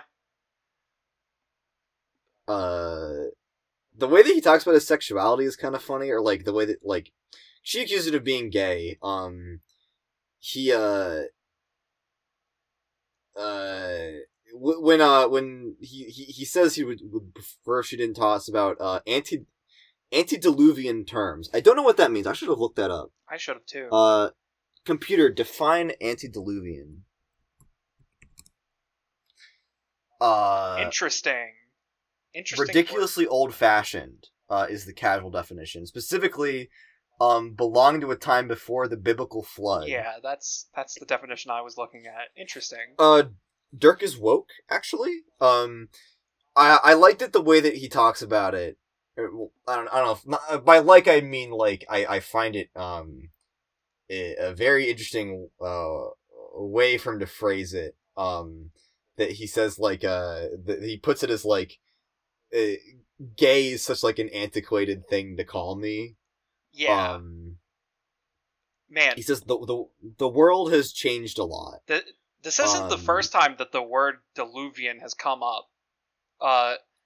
When the full names of Roxy and Dirk were revealed, they each got, like, an interesting word to refer to the last two letters of their name. For Roxy, it was chromosomal, and then for Dirk, it was diluvian, because the last two letters are RK or Ark, as in Noah's Ark. Oh shit. Interesting. Yeah. What could this mean? Yeah. I think that it's a very interesting tidbit for Dirk to kind of be self-referential about his own sexuality in like saying, like, I don't, like, just calling him gay is, like, not is too outdated of a descriptor. There's a lot of ways to look at that. Like, could be him being kind of an edgelord. Could be that Dirk has some advanced concept. Dirk has done some advanced gender and sexuality theory, post-gender readings. There's a lot of ways. No, there's a lot of ways to read this, but I kind of like that it's a tidbit. I don't know. I think it's neat. Yeah. To broach that as an approach to it. Because I don't know. And in general, I think people give Halsey a lot of slack, obviously, like we talked about. And it is true that the story uses, like, rather a lot of slurs that I prefer that we're not hanging around. But, like, credit where credit is due. Homestuck does deal a lot in, like, same-sex relationships, and, like, as Homestuck evolved to what it is today, like, questions of gender identity, like, just, it explores things in a very kind of casual way, not really making much of a fanfare about it. Yeah. And I think that, like, I don't, it's too early to say if this means anything or not, but the direct calling into question of, like, the usefulness of gay as a term is, like, it makes my eyes light up. It's like, oh, this is an interesting topic of conversation that, I think would be cool if this kind of delved more into it. I am nodding. Mm-hmm. Because, you know, like, at the end of the day, like, what does gay mean, right? Yeah. I don't know. But yeah. Moving on. He is also doing this, in the face of a very drunk Roxy, who was really questioning, who was, like, asking what it would be like if they had kids. So, like, also, other shit is happening, and it sucks ass. But, tangent aside, this is rough. Yes, it is rough. Do you have anything? Did you have anything to say on that? I feel like you kind of gave your input. I said what I was gonna say. Okay. I feel like every time I go off on a tangent, like, I look like a dumb guy. No, you're good. You're fine. Okay. Fine. Okay. All right. I guess part of the whole appeal of the podcast is me, like, like, reacting to the Homestuck that I don't remember. So I hope everyone's enjoying it. And listening to my vaguely straight white guy wonderment on these topics. But yeah, Roxy's macking on Dirk. He doesn't appreciate it. And he tries to steer the topic back to the game. It is not tremendously effective. As Roxy takes this opportunity to start venting about her relationship with Jane as well. Which is, I think that what she says here is, you know, pretty fair. Yeah. It's frustrating. And she drops the bomb here that, she asks, do you know how miserable it is for your BFF to doubt you when you tell her that your mom is dead? Which is, on one hand, damn, that fucking sucks ass when you put it that way. Yeah. Like, I feel for Roxy really bad here. Like, that's a big... That's a big thing to entrust somebody with, or, like, to give you your background, especially in Roxy's case, where she's clearly, like, still very, has not coped with it in the most healthy way. Yeah. And on the other hand, what do you mean that Roxy's mom is dead? She's been talking about her in the present tense the whole time, so it's also a shock as a reader, like, what's going on here. And Dirk also goes on to confirm that Bro isn't alive either. Which, you know, Jane doesn't believe either. And he also says, you know, you have to give some credit to her, given that she is constantly propagandized to about their parents being public figures, and that she wouldn't, of course her understanding is different, she wouldn't be able to process it as easily as we have, or she wouldn't be able to process it as directly as we have. Which is, like, also, like, kind of fair, but a little bit insensitive to what Roxy's expressing, I think. Yeah. Maybe Dirk is also not the most emotionally intelligent 16-year-old boy. I don't know. They do end up talking a little bit about the game. And particularly that Roxy's interested in playing the game, in spite of all things, because she's aware that it offers some kind of resurrection potential for her mom, with in the sprite. But at the same time, Roxy really, you know, she doesn't want to play the game because she doesn't want to give the satisfaction to her mom's killer of playing into her plans, which is, you know, that's rough. Yeah.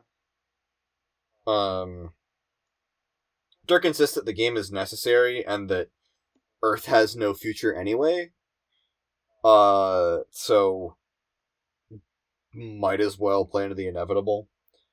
And this is when Roxy confesses to writing the Till Death script to blow up Jane's computer. And Dirk is really upset, as upset as Dirk can get at Roxy doing this, to try to spark this thing with Jane. And that it's not a good move. And that, just don't do it. Go take a nap. Like, I can't believe that you're doing this. This is ridiculous. It's stupid. Roxy laments that Dirk is not more like the autoresponder, and this is another can of worms. Yeah. Yeah. Dirk comments that he is more like the autoresponder because the autoresponder is just him. And also that he wishes that she wouldn't flirt with it because it really strikes him as just you're taking advantage of a relatively young AI who was just 13-year-old me and also does not share my same motivations, and probably not great that you're using this as an outlet for your feelings. Which he's probably right about. It's probably not a healthy outlet for her feelings. Yeah,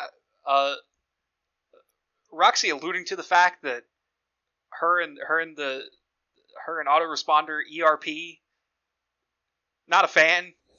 Not a fan of that really either. Not a fan of that.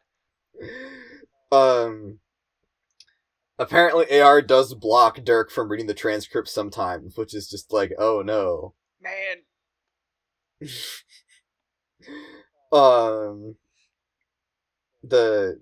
mentions that AR is just a 13-year-old him, which is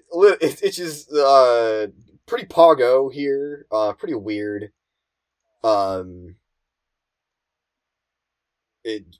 Roxy comments that she feels kind of skeevy about it now, and that he ruined everything, to which Dirk just says, "You're welcome." Which, I think that being snippy there is, pretty appropriate. Yeah. AR himself butts in, in insensitive teen fashion. He's doing a really good job being an insensitive teen.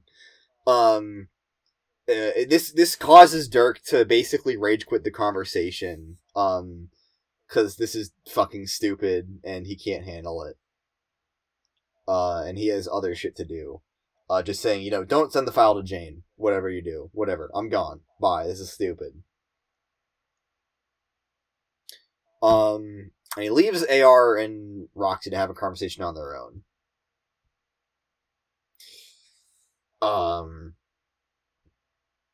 Leaving them to flirt LARP, as he puts it, which is, I don't like that. Hate it. The way they hate it. Roxy tries to get something going, and fails. Thankfully for us, the reader, as AR has some more important shit to warn her about. And what AR has to warn Roxy about is that he is very sure that Dirk is going to make some kind of formal romantic advance at Jake. Man, the love polygon is something. The alpha kids, this going crazy. This shit's wild. Yeah, he thinks this not only because he is literally Dirk. He can pick up on everything he does, and all of his little idiosyncrasies, but also because he literally just told him. He's so smart. And that for this purpose, AR has been kind of getting Jake used to these kind of advances, so that it might actually go through his thick skull, and he might understand that that Dirk is proposing something a little bit more than a friendly just hanging out as just dudes being bros, being guys, being dudes. Which is maybe a little bit of a weird thing to take into your own hands. Yeah, but at the same time, I autoresponder. understand. I understand. Yeah, I get it. I get it. It seems a little bit like not his business, though. Even though him and Dirk are, like, the same. They're still two distinct entities. Roxy in the middle of this has the conversation with Jane that we saw previously. And then during her pause, she goes back to talk to AR. They talk about AR's own feelings about Jake. And how him basically being Dirk, he also has quote unquote feelings for him. But AR is kind of uncertain how to process these because he is acutely aware of himself being glasses. Yeah. And he says, sorry, go ahead. I think the things he says about the fact that, like, the feelings for Jake, he was kind of like born with, basically, and so he doesn't really. They're not really genuine feelings, but his feelings about those feelings are genuine. Yeah. I do think that is interesting. I don't know where to go with it, though. Yeah, I mean, it's kind of like, that's like sentient robot fiction, right? Yeah. Is like being aware of your, like, being acutely aware of your own emotions and not knowing how to process them. But it is, it's a little bit unusual, I think, in that genre, like, just hearing it, like, in this conversation between, like, like, a robot who is born a teenager and another teenager. Yeah. It is interesting. We're setting up some cool stuff with AR here. Roxy is kind of absent throughout this whole thing because she's trying to focus on Jane, and her own feelings regarding Jane saying she'll believe her versus Roxy just preparing to blow her computer up because she wouldn't believe her, and how she just feels like a horrible friend for all this. Let's see. Roxy mourns how will Jane feel if Dirk makes a move on Jake, because Jane is also thirsting after the English boy. AR doesn't really have much to say on this subject, and just says, I wanted to warn you because knowing Dirk, this will be a scene. This will be a fucking disaster. Dirk does not do things halfway. Yeah. Oceans will rise, cities will fall, volcanoes will erupt. It's going to be a scene, and bystanders need to brace themselves. And he says this is going to happen probably just after the game begins, because Dirk has this weird idea in his head that the server-client relationship gives him some kind of avenue to make this advance. Which I suppose is another pin in the big circle of Dirk liking to be in control of things. Or I guess the opposite. Dirk having weird control issues. Yeah. Not dissimilar to another horse-loving robot freak we've seen previously. But yeah, that's AR's warning to Roxy. The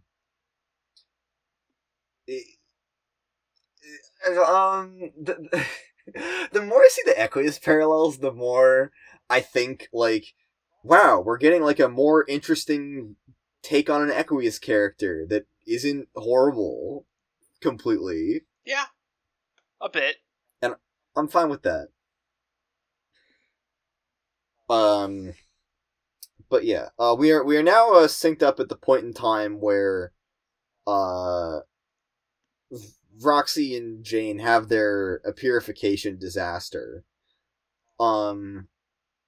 So what happens that we did not see previously is that G-Cat appears on the floor of Roxy's room as she is readying the purifier, causing little frigglish to jump onto the floor directly beneath the descending Sassacre tome.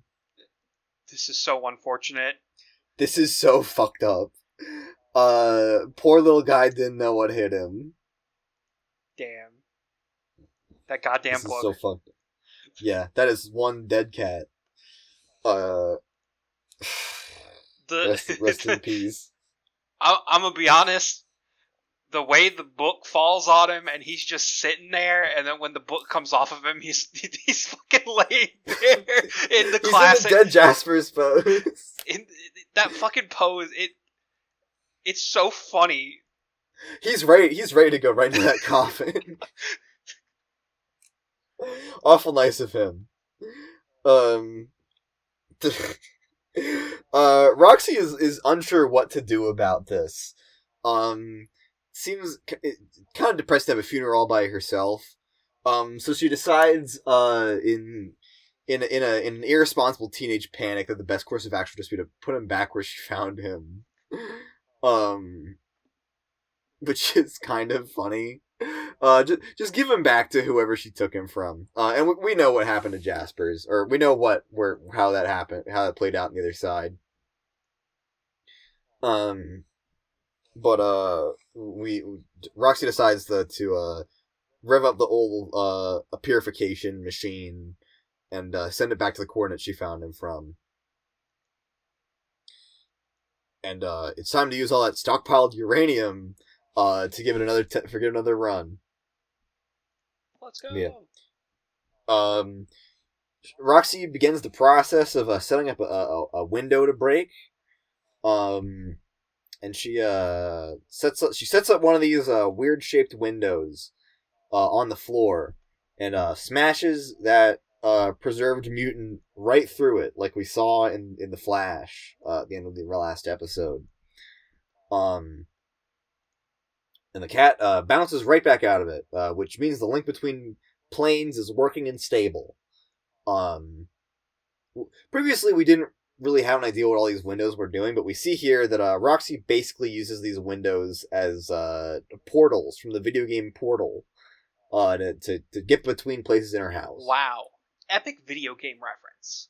Epic gamer moment. Do you know Roxy's a gamer girl?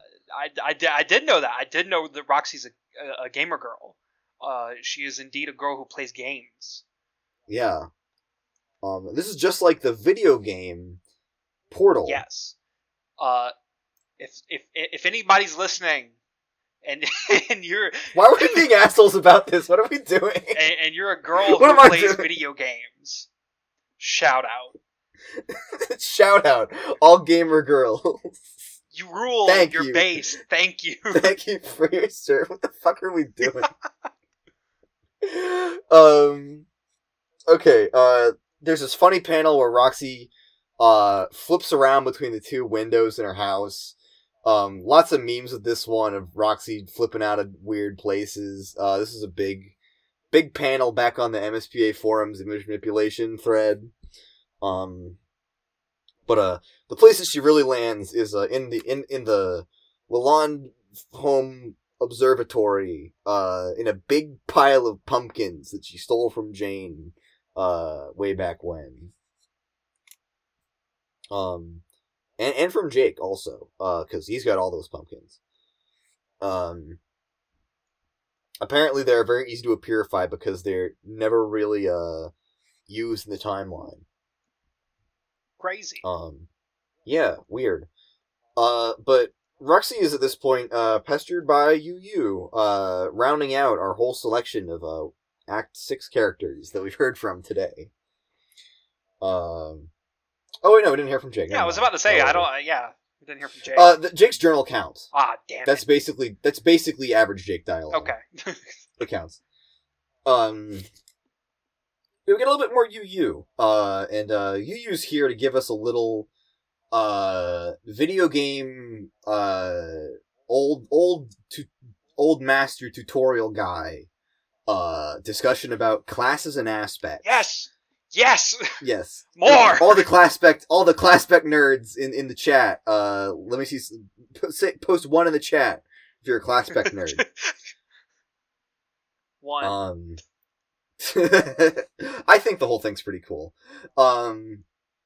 I'd forgotten how explicit it gets into it at this point in the story. But yeah, we get this little dissertation on different types of all the different shit. So EU kind of elaborates on Roxy being a hero of Void, which ties together all of the emphasis on, the void of the void surrounding Durst, the void between the two between the windows that she jumps through, the void left in her life after her mother died and let her fall into alcoholism. All those voids. This is what Roxy's all about. And the implications of this, and what it means for her to be a rogue of Void, which is a little bit. She kind of doesn't really say explicitly what that means for Roxy, but she says you'll get some really sick powers if you play the game, but I can't spoil you on. Epic. Epic indeed.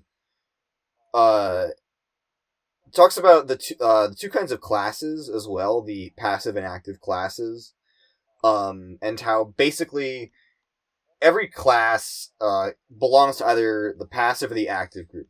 The passive group utilizing their aspect in some way to help others around them, and the active group using it to benefit themselves. And how every class basically has a polar opposite on the other side of the spectrum. So, for instance, a rogue and a thief. The rogue is the passive version of the thief. So the rogue would use their aspect to benefit those around them, and the thief would use it to benefit themselves. So like we saw with like the Peta being a rogue of heart, like she provided some degree of moral support to those around her. But herself was tragically neglected of romance with the one that she desired. Pain. Unfortunate. They're finding the dream bubbles. Or where you have Vriska, who is a thief of light, who used light or luck, foresight, purely to benefit herself. She had all the luck. Everything went right for her at critical junctures. So we get the whole explanation of classes. There's lots to think about. Eridan being the Prince of Hope. Eridan, I think that was the one that jumped out to us first as being like class spec shit. Yeah. Where yeah. Eridan obviously kind of deprived a lot of the rest of the group of hope, but he kind of thrived off it himself to exert power. Yeah. There is lots of shit like that. There is one piece of class specting information that I will challenge Hussey on, and I will say no. Ooh. That's not true. And it is the idea of gender locked classes, which in all cases everywhere will always be dumb and cringe. I agree. Especially in the case of Homestuck, when you are dealing with the idea of active passive opposites. We'll get to it later, but it turns out that the most active class in Spurb is a male class, and the most passive class is a female class, which I don't shaking my damn head. I don't know if he put any thought into that at all. That's dumb and cringe and not true. That's been reclaimed. That's not true anymore. It is very dumb. It is very dumb. It's also of like a very, unfortunately, like very classic like RPG thing of like, oh, like the most of the healers you get in a video game are gonna be female, which is just kind of dumb. Yeah, shit like that. Shaking my head.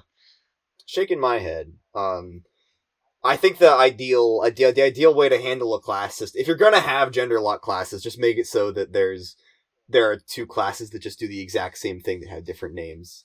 And any gender lock class just has a counterpart in that. Just call it something different. I don't know. Just or like if you must. Ideally, you just make everything on gender unlocked. Dudes can be witches too, is what I'm saying. Based.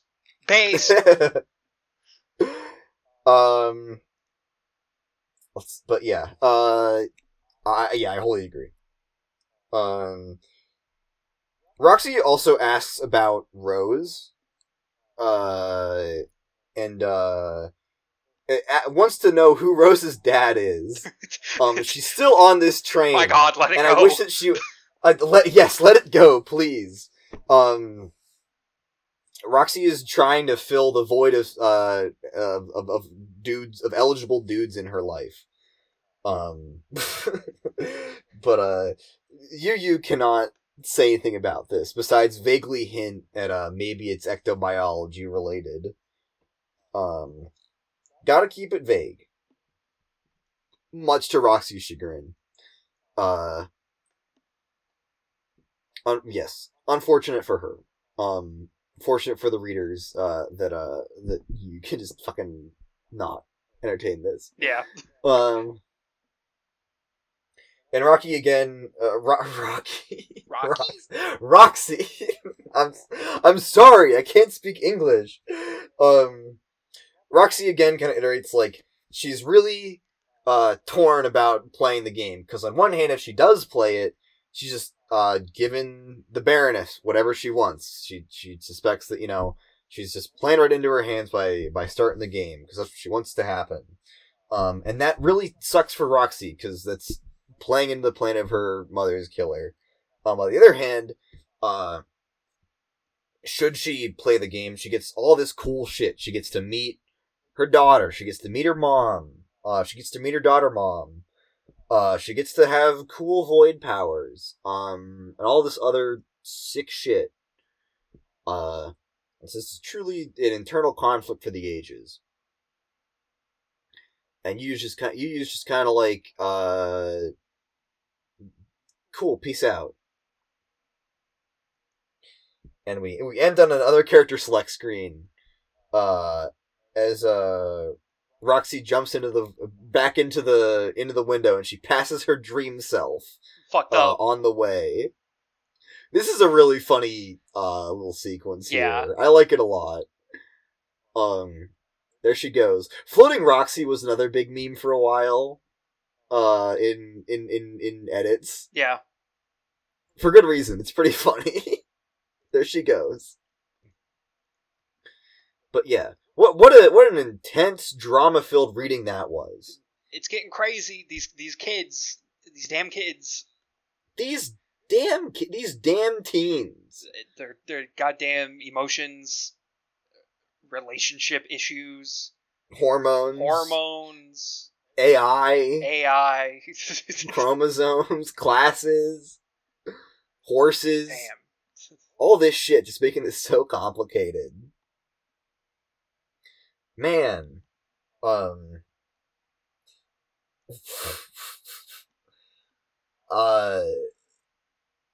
You say something. I don't know what to say. Yeah. After Act 6, Act 1, we got just a little taste, but this really delves into the common phrase that everyone passes around is the beta kids' problems are external, the alpha kids' problems are internal, and we're getting a real good taste of that, because Jesus Christ. Yeah, I mean, that's a pretty broad generalization. It is, but I do think it sums up a good bit of like the juxtaposition of like what it was like in the first half of the comic versus what it's like now. And like, yeah, the beta kids did have internal issues, and the alpha kids are going to have external issues. It's definitely leaning in a particular direction with each case. Yeah. And I think that it's a pretty, like, clear-cut evolution. Like, the evolution of it to that direction is pretty, like, duh, if you're asking me. Yeah. I know, like, I know that, like, obviously a lot of people really hate the direction this comic took after Cascade, which is like, you're free to have that opinion. But for as weird and as awkward as Teenage's Law this is, can you imagine how fucking boring it would be if we had to find the Suburb Disc again? And we had to learn what a planet was and what denizens were for a second time? This just feels like a very natural progression. For the story to go, I think. Yeah. I mean, I don't have to argue. I don't have to argue with the straw man in my head of somebody who would say that this is stupid where the comic went. Like, this shit's ironed out. You know by now. Unless you're one of those people who hopped on for the trolls and didn't read the first 4 acts, you should know what's going on right now. If you've read Act 5, you should fucking know. I mean, no, okay, not to be rude. Whoa. If you've read Act 5, you should... Like, Act 5 gives you a pretty clear, like... In Act 5, the actual game of Sugrub takes a very clear backseat to all of these characters having these issues with one another. The evolution was already, like, well in place at that point.